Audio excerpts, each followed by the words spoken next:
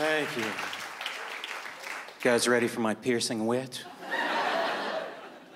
I am. I'm totally ready for it. I've been doing comedy a long time, 26 years.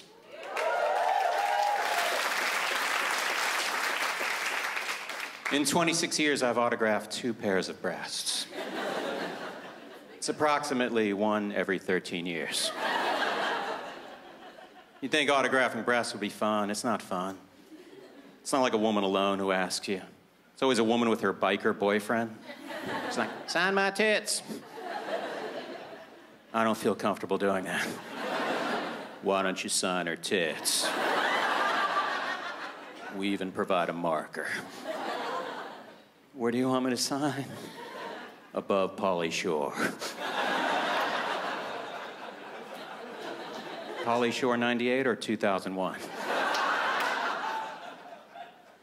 I was in Chicago. They have a really nice Walgreens there. They do. They converted an old bank into a Walgreens. It's beautiful. They use the vault as the vitamin section. I walked in there. I was so impressed. I went on Twitter and I wrote, have to give out my first annual Best Walgreens Award.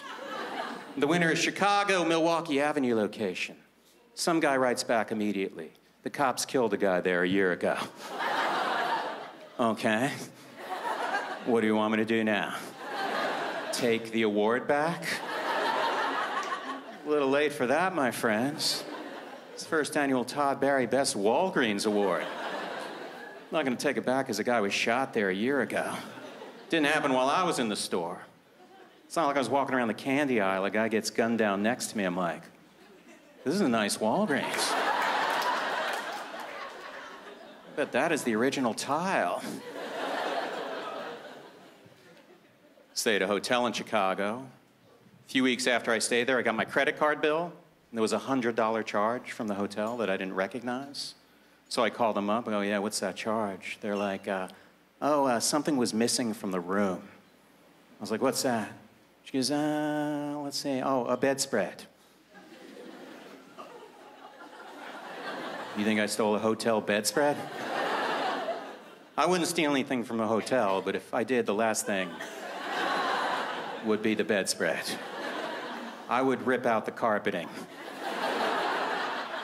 and throw it in a backpack before I stole the most disgusting thing in the hotel. There's no one stealing a hotel bedspread. Even an actual thief who needs a bedspread and can only afford the hotel room. It's not standing there going, I could buy one of these for $100. Why don't I just steal this one, get it sanitized for $300? Ooh, and the fact that it's ugly is a bonus. I'm a picky eater. I have 3 categories of food. Foods I like. Foods I don't like, but I understand why people like them. Then there are foods that baffle me. Food I like, let's pick an easy one. Pizza, yum, delicious. Oh yeah, go crazy over pizza. Second category, sushi. Don't like it. Totally get why people like it though. What a beautiful, beautiful, awful tasting food that is. I remember the one time I tried it 17 years ago at the Cincinnati airport. I did not enjoy it. No second chances for sushi. You blew it, sushi. I gave you every opportunity to be good with that quarter of a bite that I took and spit out immediately. Third category, foods that baffle me. Egg salad. If I'm at a diner and I see someone order egg salad, all I can think is, so you read all 75 pages of that menu? And that's the item that popped? It's like, oh, honey, I found it. Top of 59. Cold, smelly eggs. I'm sorry, cold, smelly, disgusting eggs. Got so excited I read that wrong.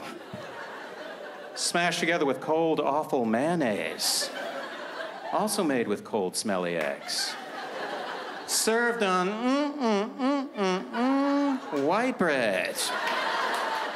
Baby, this is why we go to restaurants. Thanks a lot, everyone.